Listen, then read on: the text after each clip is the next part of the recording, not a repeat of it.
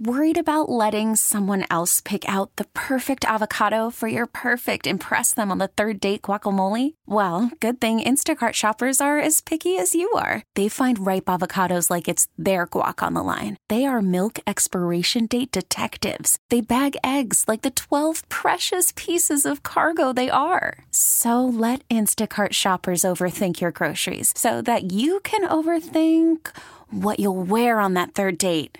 Download the Instacart app to get free delivery on your first 3 orders while supplies last. Minimum $10 per order. Additional terms apply. T-Mobile has invested billions to light up America's largest 5G network, from big cities to small towns, including right here in yours.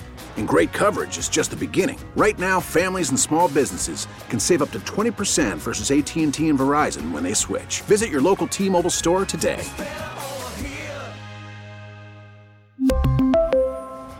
Plan savings with 3 lines of T-Mobile Essentials versus comparable available plans. Plan features and taxes and fees may vary. Yo, what's up? This is Trill OG Bun B, and you already know what it is. Come on, son. It's the podcast. Get with it. Come on, son. Raphael on the track.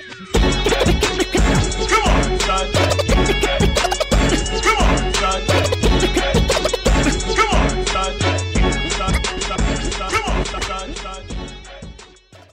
What up, everybody? It's Ed Lover. It's time for another Come On, Son, the podcast brought to you by, of course, cigarsinternational.com, where I get all my smokes, and where you should go to if you are a cigar fiend or cigar fan like I am, or you know somebody that smokes cigars, or somebody's birthday coming up, or you have a client that you want to give really good cigars to.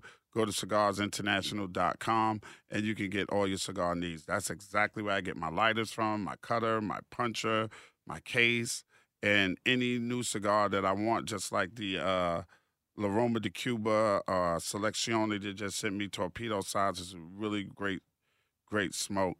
You know, it's the first time that one of the master Cuban cigar blenders, Carrillo, has made a La Roma de Cuba specifically for made a cigar specifically for La Roma de Cuba, and they're going to go fast. So if you want them, you're going to have to go to cigarsinternational.com and get them. Coming up on this episode right here is one of the most revered and respected special lecturers of Rice College, hip-hop icon, and just a triple OG, man, and everybody loves him. He's part of the legendary group UGK. I'm talking about Bun B, the surviving member after Pimp C passed on. And it's just amazing that Bun has been able to continue his career. You know, a lot of times that you have a group or you know, a twosome or whatever you want to call it, a group, well, if one person passes away, a lot of the times that's the end of the group, right? Like, they can't continue, and the person doesn't achieve the same success as a solo artist. But there's something about Bun B, and there's something about Bun B as a person. There's something about Bun B as an MC. There's something about Bun B as a man that people are attracted to, and his legend continues. And UGK continues because he always reps UGK. So for the next 48, 47 minutes, or however long I got Bun B here to sit with me and talk, we're going to be exploring the career of Bun B. We're going to be talking about politics. We're going to be talking about music. And we're going to be talking about Bun B as a man right here on the Come On Son podcast with me, Ed Lover. Come on, son. It's time to get it going. As promised, y'all, on this episode of Come On Son, the podcast, the one and only highly revered and very special Mr. Bun B is with us. How you doing, sir? I'm good, OG. How you doing? Oh, sir? Man, OG. You the OG, bro. Well, it feels good to be able to, because everybody always calls me OG because of, I guess, the reverence they have or the level of inspiration I have, and I have to call you that. You know what I'm saying? Because I remember. Nah, Bun, I started, wait a minute, let me see. Dre and I started at 89. When did you start? I started in 92. Okay. First record came out in 92. All right, so I got you about a few So, years. yeah. So, but I do remember, man, the contributions that y'all made, man, and that being home, watching y'all, like, being a part of the culture, the part of the lifestyle, I wanted to be a part of that. Like, not just being, because I think when I first started maybe watching these shows, I don't even know if I was actively an MC at that time. Oh, wow. I just wanted in on the culture, but I couldn't draw. Mhm. I didn't have the hand-eye coordination for DJing. Right. And my breakdancing was so-so. So, like, MCing was my last hope. Right. Luckily, I had a skill for it. What spawned that? Like, was there a certain song that you heard or a certain group that was really made you say, "Hey, I want to be an MC"? Well, I mean, listening to obviously like the Juice Crew, a big inspiration, but also like I think like Lord Finesse was a big inspiration for me. Chubb Rock. Do they know this? I don't know. I've Oh, never. wow. I You gotta know, tell Chubb Finesse Rock was when a next big time I see him. inspiration for me. Rest in peace, Heavy D Mm-hmm. was a big inspiration, and Heavy D and Chubb Rock was twofold, right? Really, even threefold, I think, because one, they were dope MCs. Two, they were educated, right? Like Chubb Rock had a degree. That was a big influence for me. And then three, they were big dudes, but they weren't slouchy. They were fresh. Mm-hmm. They were clean, right? So all of those things had an impression on me at a young age. And then like skill-wise, it was definitely Lord Finesse, Cool G Rap, Big Daddy Kane, DMC. Those are the guys that like, that's the aggressiveness, and that's how I wanted my voice and my flows to cut through the crowd. Mm-hmm. You know, What were your early steps like as an MC? Like, I mean, besides writing, what was your early steps to get yourself to the point where people started recognizing you for being an MC? I think in school, you know, like I battled, right, like consistently, like constantly. I cut through the crowd of MCs in my town very quickly. You know what I'm saying? Because I realized that was one way to just not only let people know you could rap, but to figure out who was better than you or who wasn't as good as you. And beyond that, man, information, right? I always read the local paper, but then I would also try to get like a New York Times or a Wall Street Journal or something like that. Mm-hmm. I always try to have some kind of periodical that I would read, like a Time magazine, you know.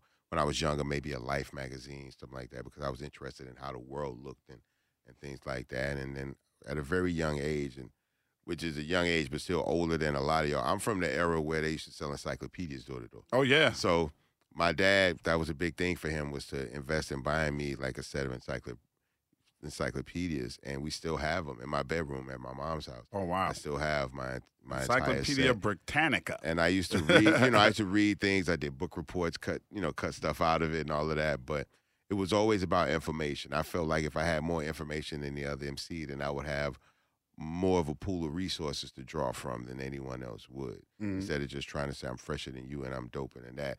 If I wanted to go into metaphors, I would have more things to draw reference from. So Right. I just wanted to know more than to do it in front of me. And I felt if I knew more, then all I had to do was learn how to rap, and then I would automatically be able to rap better than other people. I didn't understand that there was still skill and technique. It took more than big words to be an MC, right? Yeah. And so, and I grew into that, right? But I had the love for it, I had the passion for it, and I gave it everything I had. And then once I became like an artist in the music industry, then the dynamic changed because, you know, up until then, it was very little concentration on making money or worrying about the business. It was all about the skill and the talent.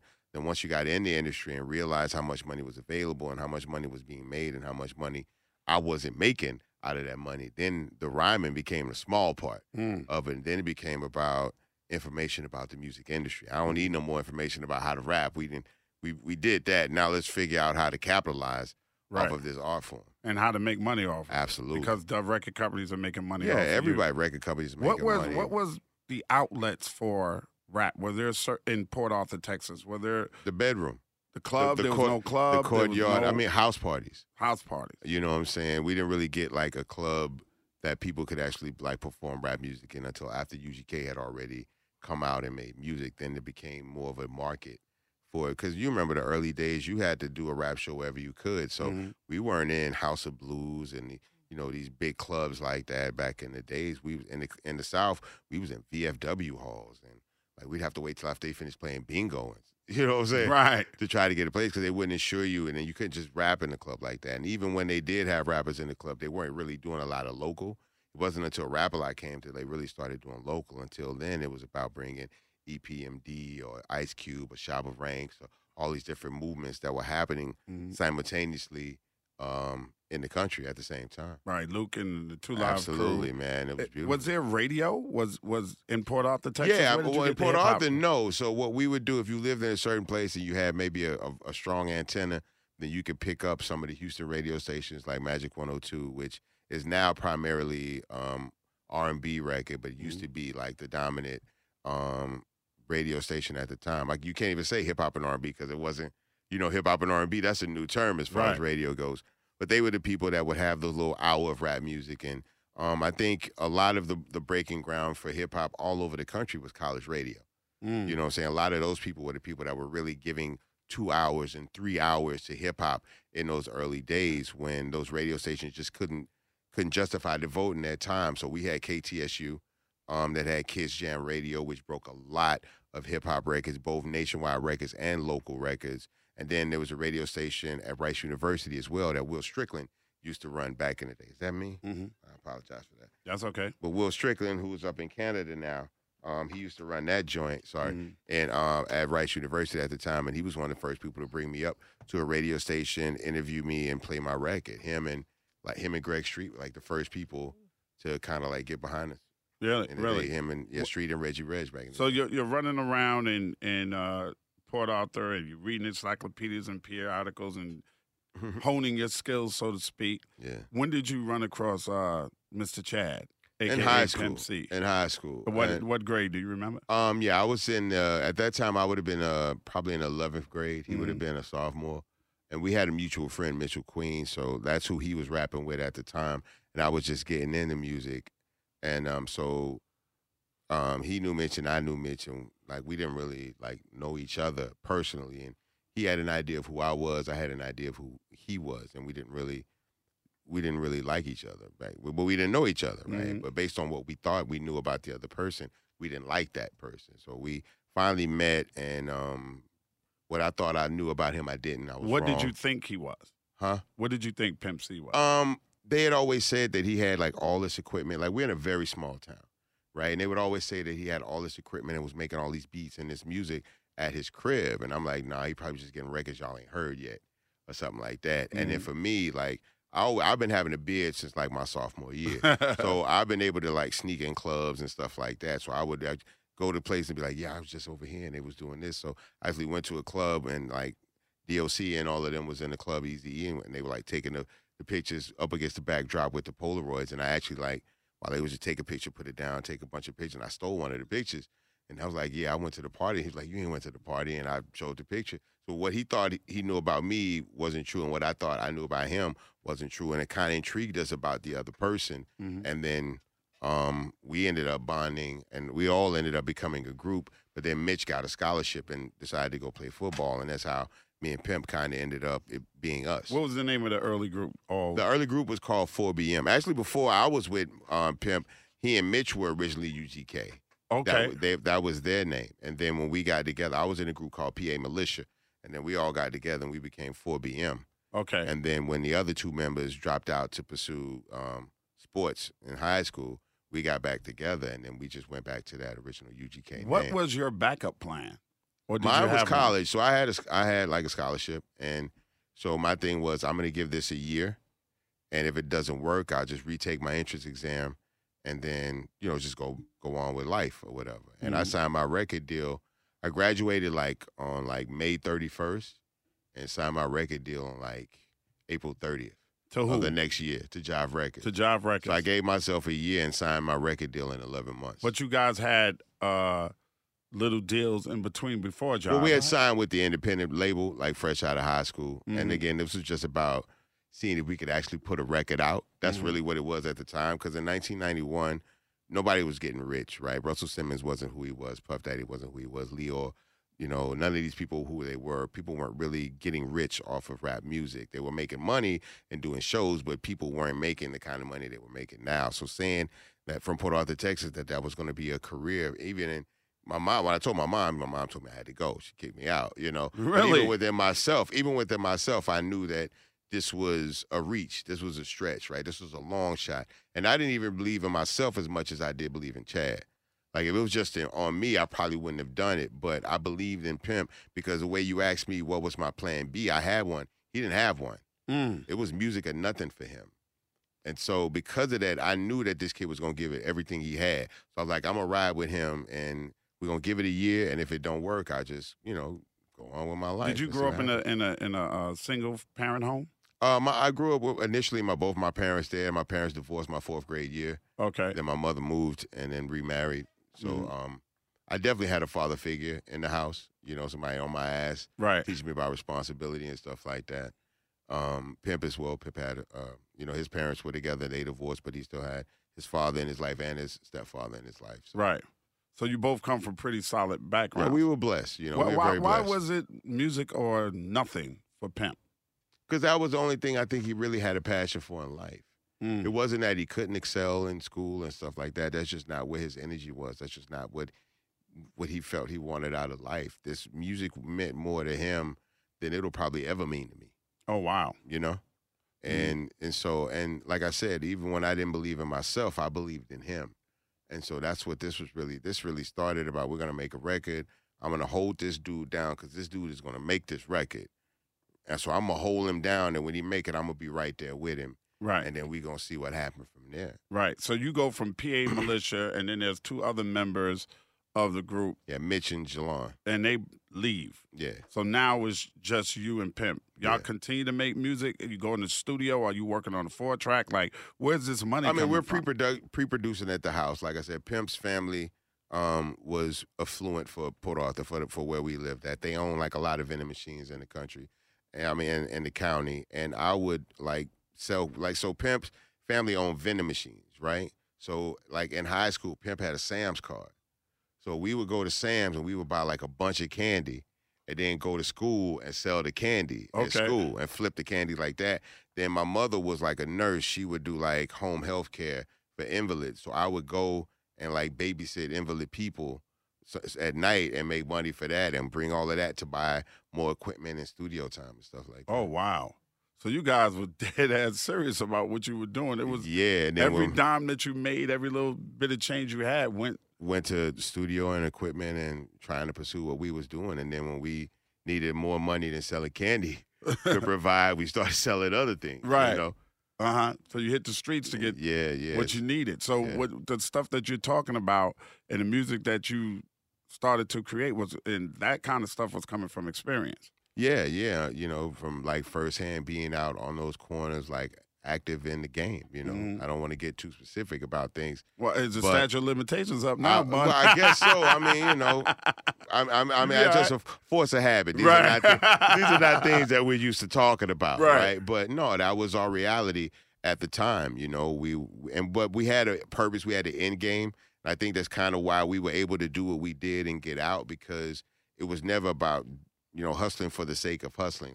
The only reason we were doing what we were doing was to try to get to a certain place, get what we needed to do for our movement, and then the music should take care of everything else. So I don't want to just be out here selling dope to sell dope. If we're going to sell dope, then let's have a plan, some kind of structure to it, right? If we're going to do something stupid, then let's be as smart as we can about it, And that's kind of what we did. And once we got what we needed, we never went back. Mm-hmm. And luckily, people supported the music, and we didn't have to go back. Right. So you put out your first records on small independent labels. Yeah, Big Time Records. Big Time Records. Were you getting any play at all on the radio? Yeah. So that was the crazy thing about the first single we did, Tell Me Something Good. We had already signed the deal with the record company. We had recorded the record. Who did the track for the record? Pimp C. Okay. Was it?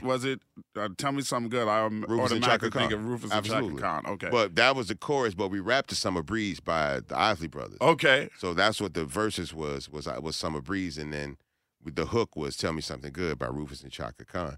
And so they used to have a radio show in Houston called Houston Home Jams. And for 2 weeks, every day, they would have a local artist send a song, and they would play the song, and then people would call in and say whether or not they liked it or not. And whoever got the most likes at the end of 2 weeks got the chance to get their single pressed up at RPM Studios.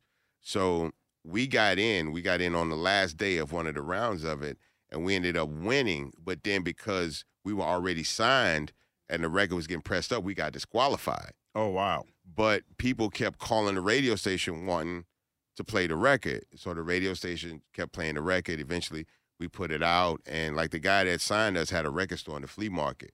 So I worked at the record store in the flea market. So before I even put my record out, people would come up, yo, what you got new? Yo, we got this DJ Quick. Yo, we got this. You know what I'm saying? Right. Got this new Buju Banton. Like Chopper Ranks or something like that. Some dancehall stuff. And then like when my record came, they come up like, yo, what you got? Yo, I got this new group, UGK. And I play a song, but I like that, man. Let me get that. And then they'll come back like 3-4 days later. Man, you ain't tell me this was you, man. You know what I'm saying? And so, and then we had a good relationship with wholesalers and one-stops because we were a record store. He had a record store. So once he let them know he had a record, we went and like played the record for people, and people liked it, and they started ordering it. And what happened was when we were out the same week that like Crisscross dropped. And Crisscross, so the album, Crisscross dropped the album, and we outsold them in Houston that week, right? So they were the #1 record in the country, but all of a sudden, it's not the #1 record in Houston. So then that started like a little bidding war for UGK, and Jive ended up kind of winning it by default because we were. What do you mean? Well, so people started calling and be like, yo, we want to sign y'all. We got $40,000. Like the first call was like Warlock Music. You know what I'm saying? And so all these different little labels calling, and then like got up to like, I don't know, like $250,000 they wanted to offer us, and it was on like a Friday. And we started telling people, nah, we ain't tripping. You know what I'm saying? And so then Saturday, nobody calls. And then Sunday, nobody calls. We get nervous because we don't know anything about the music industry or anything. So we think people have lost interest, and we think we overplayed our hand. We don't realize it's the weekend. Record companies are closed. You know what I'm saying? So Sunday night, we like, yo, whoever call first Monday, we just gonna sign. Like if anybody call Monday, we gonna sign. And Jive Records called. It was the first record company to call that Monday morning. We were like sold. Done. Did you make any money from when you was on the other label, the independent label? Were you guys making any money? It was or were you funny. Doing shows? I mean, it was independent. We were doing shows, but I mean, like bottom of the barrel, 500,000, 1,500 probably by the time we signed a record deal. I got like a $15,000 advance. I went straight to Jamaica, bought like a bunch of bottles, but I never ran with a bunch of people. So it just kind of was me at the club with a bunch of bottles. And it wasn't even a club that had like bottle servers at tables. So I'm just literally on the stage like with a bunch of bottles. Like, and then different people come up like, what you doing? Like, yo, we just signed a record deal. Like, right. This is your Jive deal. Yeah. Okay, you got how much? $15,000. $15,000 on your first Jive deal. Yeah. That's not your recording, but that's recoupable $15,000. Oh yeah, no, I gotta pay that back. Did you know anyone at Jive Records at all? No. Had y'all submitted any music to Jive? No, we didn't submit anything. Jeff Sledge and Sophia Chang, kind of like her.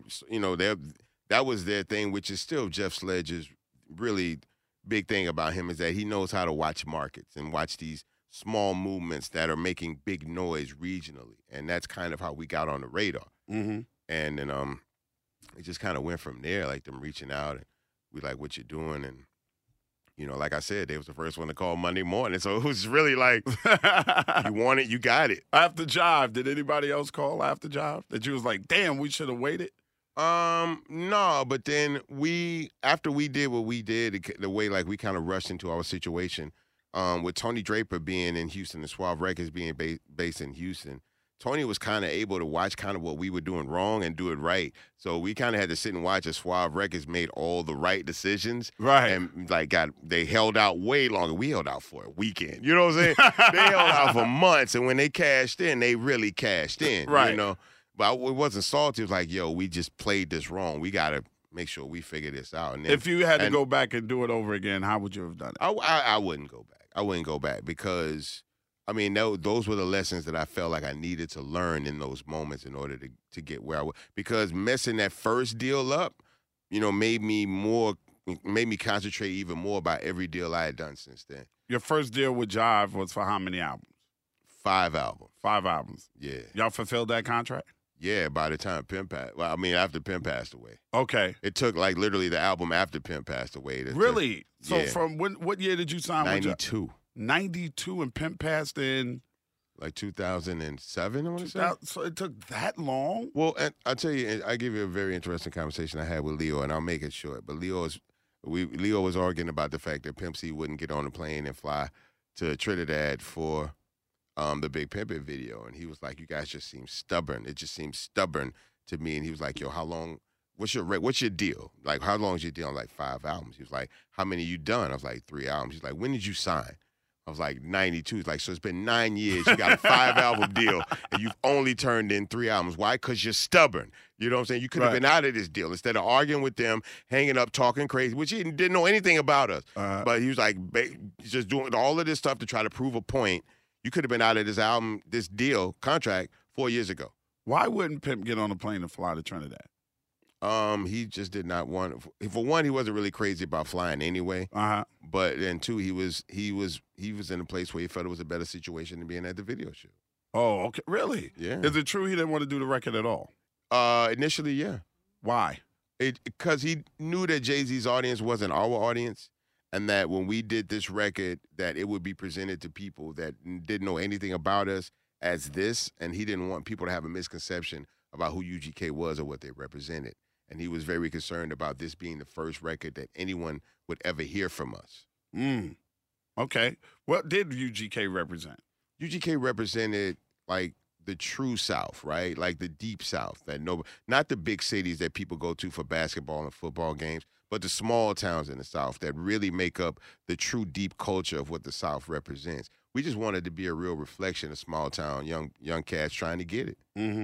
And that's exactly what you guys were. I think we got it. What do you think? Besides, I mean, the fact that you guys had a movement, and there's been a lot of people that have had hit records. Yeah. That come out of small towns, and a lot of times the record companies, the major labels, will sit back and watch the record, and once the record dipped, they be like, I knew we shouldn't have signed these guys over here. What do you think it was about UGK that Jeff Sledge was like, yeah, let me grab this? I don't know initially. Because I remember when he first gave me you guys' first album. We were very raw, right? We were very raw in our earliest stages, and we weren't a replication of anything, right? We weren't trying to be the Southern version of this or the down South version of that. We were very much our own thing. And I think one of the things about us that made us, attractive to a record company was that all you had to do to get an album was put me and Pimp in the room. You didn't need to go and buy verses and buy beats from people. You just needed studio time. And that was it. And me and Pimp could go in and come out with an album, just us, But we were very much a self-sustained unit. But even then, they knew we had a buzz and they knew people liked it. But the record company didn't really understand it and truly, honestly, could not figure out a way to promote it and market it. And they wouldn't listen to any of our ideas about how to market and promote ourselves. What were some of your ideas about how to market and promote? Well, right. I mean, we didn't get to make the album that we felt truly reflected us until our third album because they wouldn't pay for samples that we wanted. They wouldn't give us the time and the equipment to do the kind of project we wanted. They kept us under these very strict calendars and these, this is your date. I need this album by then. It's like, if you give us a couple of months, we can make something even better. And it's like, look, it's either then or you're going to go on the shelf and you got to wait till another spot opens up on calendar next year. It wasn't until Pimp went to jail that they realized that everything we were trying to tell them, if you let us talk about this in the way that we want to talk about it and show it in the way that we know how to show it, people will get it. Well, it wasn't until we couldn't do it and other people were doing it and it became, not only popular in the time, it's still a lot of what we were talking about before Riding Dirty even became an album, people are talking about now. The syrup, the candy paint, the cars, the screen music, all of that kind of stuff. Yeah. And so, then they realized that they failed to capitalize on something that was staring them in the face the whole time. Yeah, it was right there for them to pluck. It must have been frustrating for you guys. Well, even beyond that, when Pimp got locked up and I had to go to them and offer them my solo album before I could take it anywhere else. And they were like, yeah, go ahead. That's not going to do nothing. Like, they were like, the Bun B album's not going to do anything. Pimp C was the production. He was the brains and everything. You just a rapper, Right. Like it was really about his talent, which I'm not going to defer. I'm not going to say anything. I defer to Pimp C totally as an artist and as a talent. But, I ain't chopped liver either. Right. You know what I'm saying?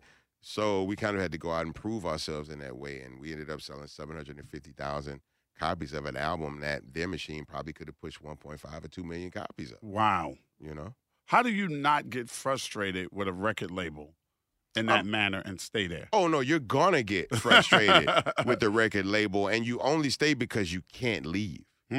You know what I'm saying? Like, the only reason you stay in a bad relationship is because you can't get out of it. Yeah, absolutely. Right? So, and that's really what it was about, trying to consistently figure out the intricacies of our contract so we could maneuver through them, and at the same time find ways to make ourselves even more self-sufficient and more self-sustained, so that in the moments where the record company wasn't ready to back us financially, that we could take care of ourselves and still get our music and our message out. Yeah, so you go to that was the finesse that took a while. that was the one. That's something that you had to learn. Yeah, about how to get these features, how to have them mad enough at you to where they don't want to put you out, but not mad enough to where they won't clear features and production and stuff like that. Right. And then once you get in that space, then you maximize the side hustle, right? And you promote yourself as a person that can make beats, like Pimp would make beats for you. I used to ghostwrite for people, write hooks for people. Right. We would do features and all of those little things.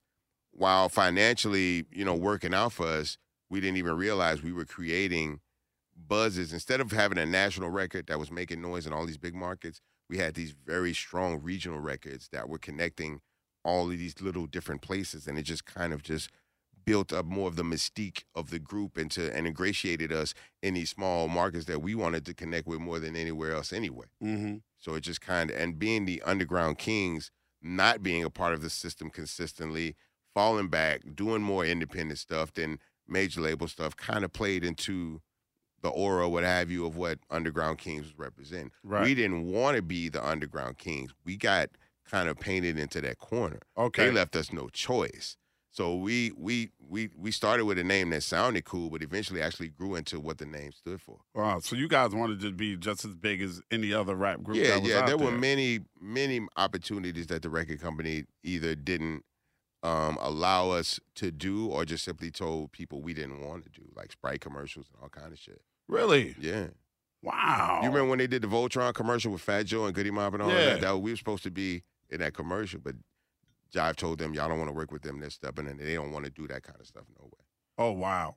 So they just blowing your opportunities for you right out the window. Yeah. But in retrospect, it kind of worked for you because you did become the Underground King. Yeah, and it kind of forced us to be able to fend for ourselves, but then again, it played into the mystique of what the name was, and, we kind of ended up, it hurt a lot, and it was not easy, but it all ended up making all the sense in the world when it was all, all said and done. Yeah. Did the song Big Pimpin' put you guys on the national?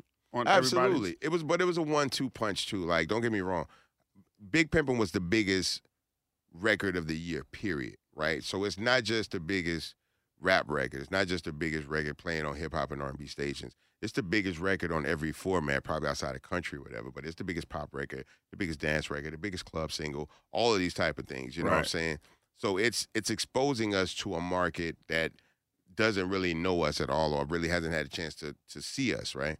At the same time, we had Sippin' on Scissor with 3 6 Mafia. Right. Which was the biggest, like, street record, which was right in our demographic, right? Right in pocket with everything that we were doing. So it wasn't like we had went off and done some other shit and that's where we were going. We were very lucky to have both of those records out at the same time and actually kind of be the best of both worlds. Having this newfound, not just success in America, but that became my international calling card, right? That became the whole basis of me getting a lot of the international shows that I was able to get after that point. But then also a record like Sippin' on Scissor with a group like 3 6 Mafia, just really not only locking in street music and that underground thing, but just the South, like two of the biggest movements in the South coming together, making that kind of a record over something that everybody, even people in the South had to figure out, what is this? Right. Right? Because Houston people know, Memphis people know, but nobody in between really knows. So then it became this whole thing of trying to figure out what Scissor was. And we just had this 1-2 punch, man, that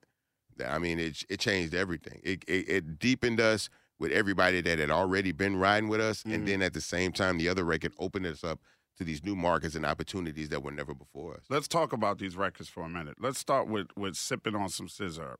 Who came to you guys with the idea of doing this record? And out of all the records you could have did, why did you accept to do this record? That was a 3 6 Mafia record that came to us, and that was part of 3 6 Mafia and UGK creating a group called Underground Mafia. Oh, wow. So it was a Super Bowl weekend in Atlanta when we recorded it. So we did 2 songs that weekend, one for their album, which was Sipping on Scissor, and one for our next album, which was called Like a Pimp. Mm. And so these were the first 2 songs that we were experimenting in for this group that we were getting ready to perform. How did that, whose idea was that? How did that That's come Chad in? and Paul. That's Chad and Paul. Oh, so they just hooked up and said, man, we need to that's get Pimp together, C man. and DJ Paul. Like, man, we need to do a group together. You know, we Right. talk about the same stuff. And again, it's a group that you put us 4 in the room, me, Pimp C, Juicy J, DJ Paul, and you have an album. Right. Right? They're gonna make all the music between themselves. We're gonna write all the rhymes, and you get a product that we know that we can do. We did those 2 songs in one night, so we know we could do an album in a week. It's not a problem. Wait a minute. Y'all did both of those songs in a night? Yeah, in a couple hours. Wow. Like not even like a long night. Wow. Like with enough time for them to go to the club after. Uh-huh. And just go do your thing. So Yeah, it was Super Bowl weekend. right, so we yeah. went I was for the- here. I was here for But that it was Super Bowl iced weekend. out. Like we felt like, because Pimp lived up this curvy driveway and up this hill, and we had to like do like a human chain to like get up the hill, and I fell and hit my face on like a ice covered driveway. My face was frozen for like 2 days. Wow. It was crazy, and because that was a really crazy weather in Atlanta. Yes, it was. Really crazy weekend weather-wise in Atlanta. And despite all, and that also was crazy because that was actually supposed to be when Pimp and Jay-Z was supposed to do, I think, Big Pimpin' and all of that around that time too. Because remember Jay-Z was supposed to come to to Super Bowl weekend and record at Pimp's house, but he had court that Monday morning for the unstabbing. Yeah. So he was like, and the weather was crazy, so he's like, I don't want to go to Atlanta and get stuck. Right. And I got court Monday morning, so. Wow. Who approached you guys about Big Pimpin'? Hove reached out. Really? Was he Yeah. a fan of the music? He knew about you guys? Yeah, he had known, if I'm not mistaken, I think Clark Kent had given him like an introduction in the UGK. Uh-huh. And he had reached out to Pimp previously for a song, but they didn't get to record that one. And then he reached back out for Big Pimpin'. And Chaka Zulu kind of connected him with us at the time. And that's kind of how it all kind of came together. Thoughts the first time you heard the beat? I wasn't even concerned about the beat or anything. My thing was, finally I get to rap against somebody of real rap reputability. So I get to put my skills, everything that I've been talking about, everything we've been saying about this, you finna rap next to the best right now. Right. So I don't care what the song about, the beat, or none of that. Get me in the booth. This is what I've been building up to my whole life. You know what I'm saying? Not to rap with Jay-Z, but to rap with whoever was the best in the game, Right. in the moment, and show where I stood. Right. Yeah, absolutely. Where did that? So, somebody, what did you hear? Did you go into the studio? Somebody put the tapes up and you did it, or did somebody send you a CD or? Yeah, Young say, Guru. like, oh, okay. Yeah, Young Guru put the. Where beat did y'all up. record that at? We recorded that. I don't know the name of this. I think that was Sony. Okay, in New York. Yeah, we recorded that in New York. So they Okay. flew me up. All right. Went to Rockefeller. They had a bunch of they had just got like their Rockefeller Air Force Ones in, so they had like 60, Yeah. 70 pair of them in the office. They asked me if I wanted a pair. I didn't really wear uptown, so I was like, no, good. Oh, Bun. I remember the Seriously, it was crazy. And my I son could not believe that I ain't come back with those shoes. Like, night. Yeah, I can't believe it. because I was either. in the sneakers and everything, but I didn't particularly wear uptown, so I knew I wasn't going to wear them. And I didn't really like to get shoes I wasn't wearing. Okay. All right, so they fly you up to New York. Both of you and Pimp? No, Pimp wouldn't go. Why not? He wouldn't go. But he still did the verse. So you did your verse before Pimp did his? Yeah. And that's just the way it I played did my out? verse in New York. He did his verse in Texas. Okay, because I Like always... weeks later. Because you got to understand, Ed, this is before Pro Tools and emails and all of that. Right. So this is a record that's on a 2-track reel. Right. You know what I'm saying? If not on 2 tracks, it's still on like ADATs or something. But they can't. They have to. I know that was 2-track. It was 2-track. I'm sure of it. And so, like, you got to rap to that, or they got to send the reels and Right. or copy the reels and send the copy and all of that. So, but I wanted to go to New York because I wanted to see if Rockefeller was getting it like they said they was getting it. The TV show they Yeah. was getting it, and they was getting it. I was impressed, But still, I was just waiting to rap. Was Jay in the studio with you when you laid your verse? We were in the studio. Jay stepped out, so I write fairly fast. Mm-hmm. So I wrote my verse and probably laid my verse in 20 minutes. Mm. And so when he stepped out the room and came back, Guru and I were talking, and Guru turns around like, yo, he's like, yo, he ain't done, he ain't laid nothing yet. And he's like, yo, he's done. And he's done. And so the original idea of Big Pimpin' was Jay had his verse, and then he had a hook, and then I had my verse, and he was like, I want you to write your own little hook, and then Pimp would do his verse, and he do his hook. So the hook that I did ended up becoming the hook for the song. Big Pimpin' Spending Cheese, yeah. Yeah. So there was a different hook. An I original think Jay and Hip Hop had done like a different hook before, and then it was just like, and I did my hook, and that just kind of ended up becoming the hook for the song, for the entire song. Yeah. What was your mindset writing that? I mean, you told me you wanted to out-rap Jay-Z. That was your mindset? That was it. That's it. That's all this is about. I don't care about the beat. Dinner was nice. Riding around in the building was real cool. Now I don't want no uptowns. Get me to the studio. Let me show you what this young boy from Port Arthur can do. This is what this is all They about. say a lot of people have certain people in mind when they rapping like that, when they going hard. Was there anybody in particular in mind you was thinking about when you said go read a book, you illiterate son of a bitch? You know what? As you asked me that, I can't honestly say if there was any place where that came from. I think it might have just been patterning, cadence. You know what I'm saying? But I knew it was going to be poignant, right? Right. You know what I'm saying? I knew it was going to stand out. But I really just that was really about dexterity. Okay. About breath control. Uh-huh. And that kind of a thing. Like not just writing a good rhyme, but not punching in, that kind of a thing. Mm-hmm. And just being like quick on my pen, but concise with my pen. Because most of the times when you do things fast, they're not done well. Uh-huh. I like to be the alternative to that I can do things at an expedited rate and still give high performance. Why did it take Pimp so long to do his verse? Again, he was just concerned about what could be a potential misconception about who UGK was. And again, this was always Pimp's baby. Right. Right? I was always just really along for the ride, holding him down. So Pimp would be like, this is what we are, this is what we are. And I'd be like, yeah, what he said. Okay. You know what I'm saying? Uh-huh. And it's whatever y'all want to do about that. So this was a different scenario. This was about, okay, this is the moment that we've been saying Bun B is a great rapper. He's a lyricist. He can hold his own with anybody on the mic. Well, there is and will not be a better opportunity to prove that than right here, right now. Mm-hmm. You know what I'm saying? And so that's all I thought about was just like, I'm finna go in and just rap my ass off. And I would imagine that Pimp's thought process was, I'm gonna be Pimp C on this record. I don't give a fuck if it's Jay-Z or Biggie or whoever else. I'm just finna do what I do. I'm gonna do what I do at the Holly Browns at the mall. What y'all know about them Texas boys? It was okay. Big Pimpin' lyrically is as pure representation of UGK as you can get. Yeah. Right? Like me as a rapper, him as a him as Pimp, right? You couldn't pick lyric. Take the music away and the grandeur of the song, the video, and all of that. And you think of the words and the wordplay, you don't get a much clearer representation of Bun and Pimp than you get in our performance on that record. Yeah, absolutely. And that's why I think it goes as far as it does, because it's not us trying to be something for this record. Right? If we're going to be here, we're going to be who we are here. And it actually worked. Yeah, it worked quite well. Now, after the unfortunate passing Don't worry, babe. We're going to get to dinner. No, unfortunate passing of Pimp, why, a lot of people can't survive without that other person. How have you managed to not only survive, but to flourish? Well, I'll be honest, right? It hadn't been fun for a while. It's just beginning to become fun again now. Right. Right? But I got to get up and go to work, right? And this is my job. This is my career. So even if I don't feel good, I would be far from the only person getting up in the morning going to a job that they're not crazy about. But I get paid way more than a lot of people that feel like that about their job.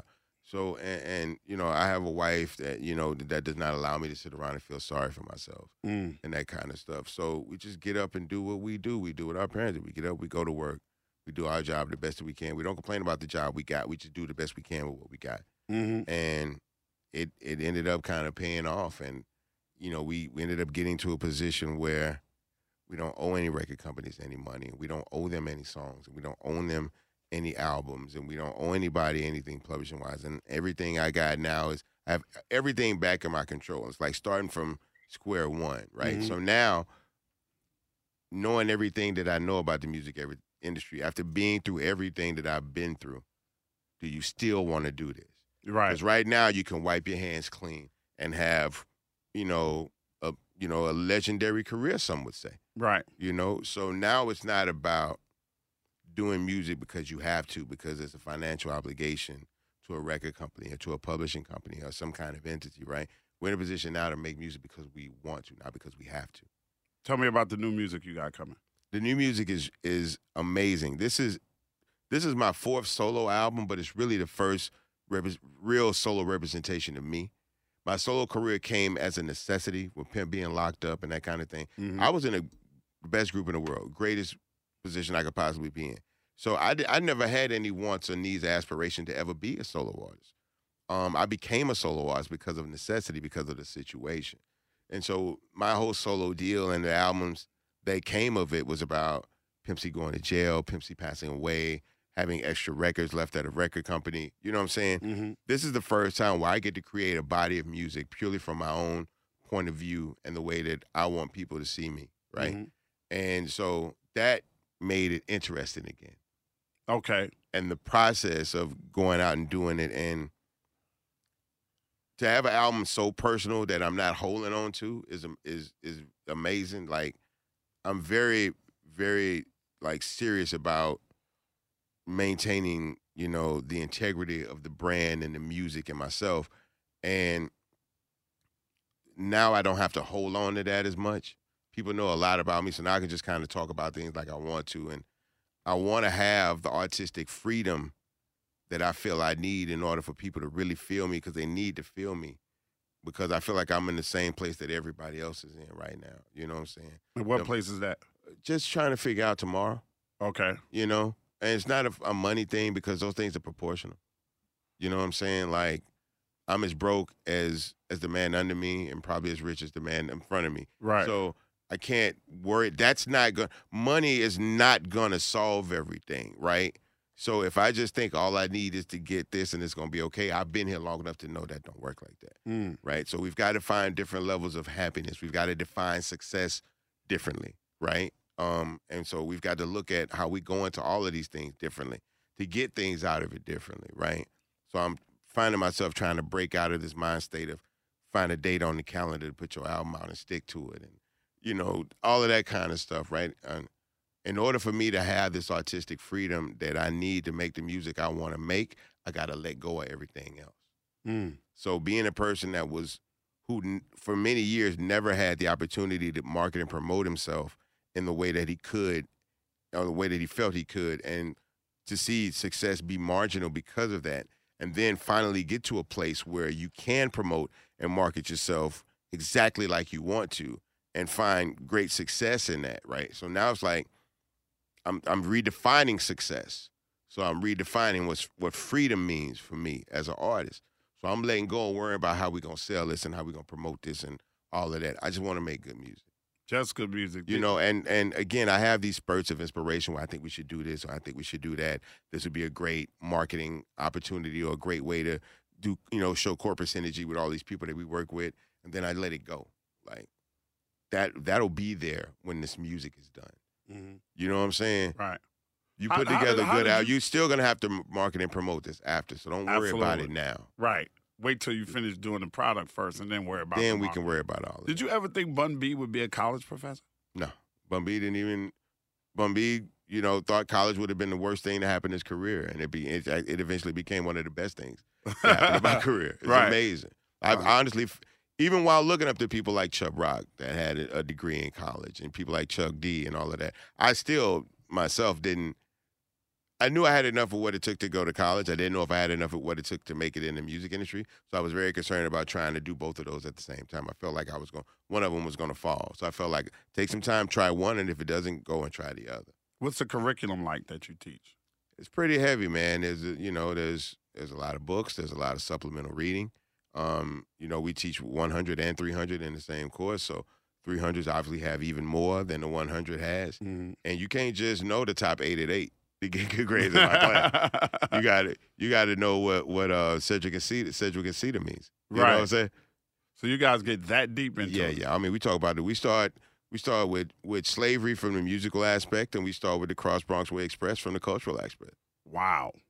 So y'all really do get deep. Before we even talk about a party, we got to tell people how, as far as the culture, what were the circumstances within which this culture was created from. Right. And then we go to music, and we talk about rap being one of America's original music forms. Well, how did we get to rap from music in America? So we started the Negro, the spirituals, to the gospels, to blues, to jazz, to R&B, to disco, rock and roll, and then we end up with hip-hop. Wow. Oh, I'm sorry, add in a little bit of Jamaican DJ.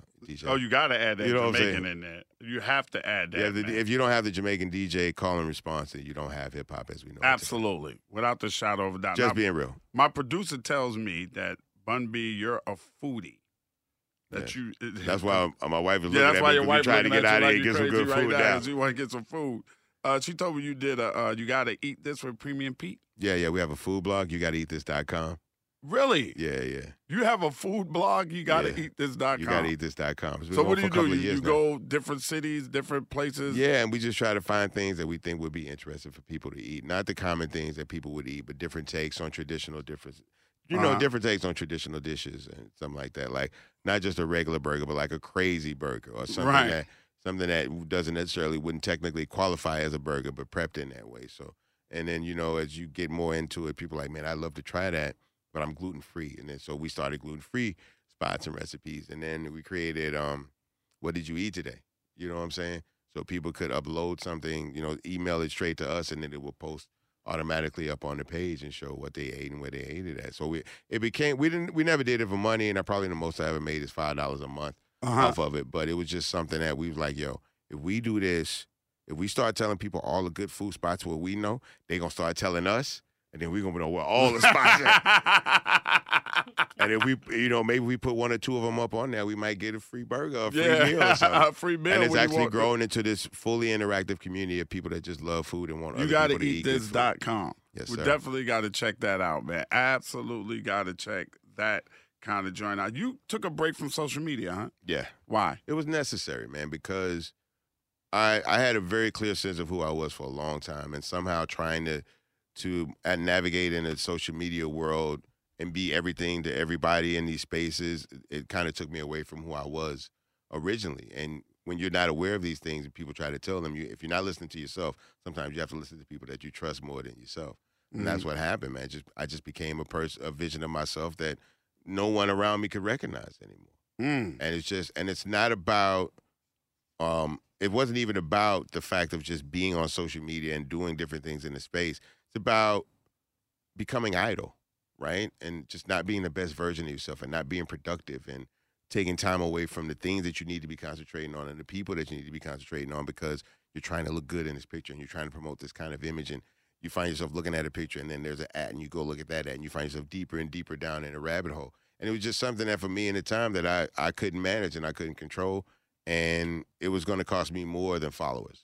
Yeah, in the long run. Absolutely. Do you think people spend too much time on social media? I know people spend too much time on social media. And the problem is that not all of that time is bad time, but just a little bad time is enough bad time. Right. I'm not saying that everybody is doing things they shouldn't be doing on social media, but everybody that's on social media probably spends more time looking at things or being focused and nosy about things that they probably really shouldn't be in the first place. I wouldn't know these things or care to know these things about other people's lives if I didn't see them on my timeline. Yeah.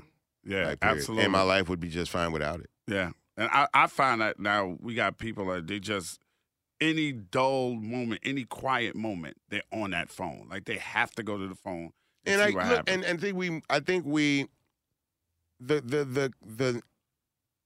believe that every time someone picks up their phone is for social media, and that's not true. Right. I move in a lot of different social circles, and a lot of people are actually answering emails and texts and handling a lot of business. But we do spend a lot of our human interaction through phones. We text more than we talk. We email more than we text. Absolutely. So we have lost a level of human communication and communing based on these devices. And they don't get me wrong, it's convenient to be able to, if you need to send somebody a song and you got the song on your phone, you can just send it. Because you used to have to go all the way to the studio, find out when someone's going to be in, have them pull up the tapes, play all. It's a lot. There's a lot of things that are easier because of these phones. But easier doesn't always mean better. Mm. You know what I'm saying? There still should be some kind of chase and the quest for knowledge about things. And Googling something is not a quest for knowledge. Somebody go to the library. It's a way to get a quick answer for what you're looking for, but it's not a quest and for it's not knowledge. Always the correct It's not answer. a quest for knowledge of which. Imagine if your 12-year-old son wanted to know about sex, like in a very true, genuine, real way, and they go on the internet and they type in sex. They're not gonna get anything biological. Right. You know what I'm saying? Yeah. They're gonna get 18 million porn sites. Right. Before they get to a biology book or anything like that. You know what I'm saying? So again, like I said, people use these things a lot of times with good intentions, but there's so much bad in it that it's very hard to not get caught up in a little bit of it at some point.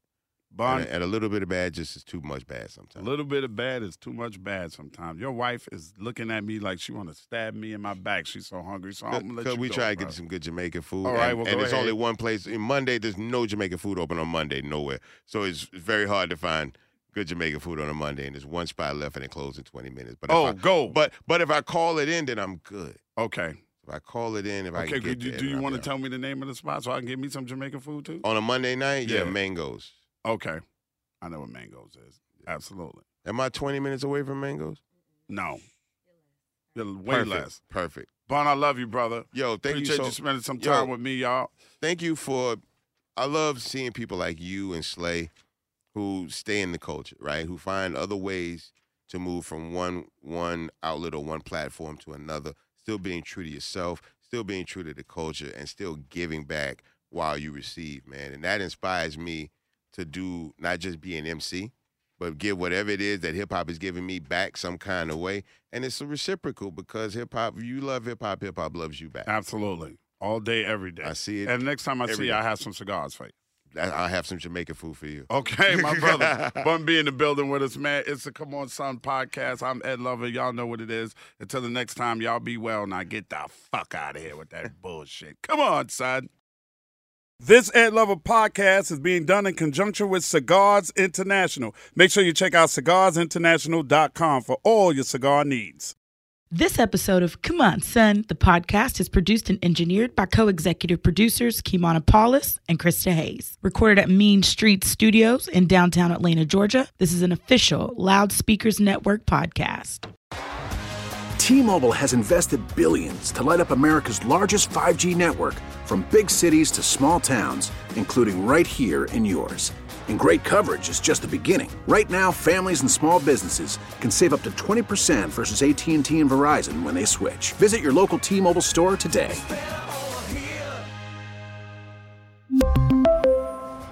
Plan savings with 3 lines of T-Mobile Essentials versus comparable available plans. Plan features and taxes and fees may vary.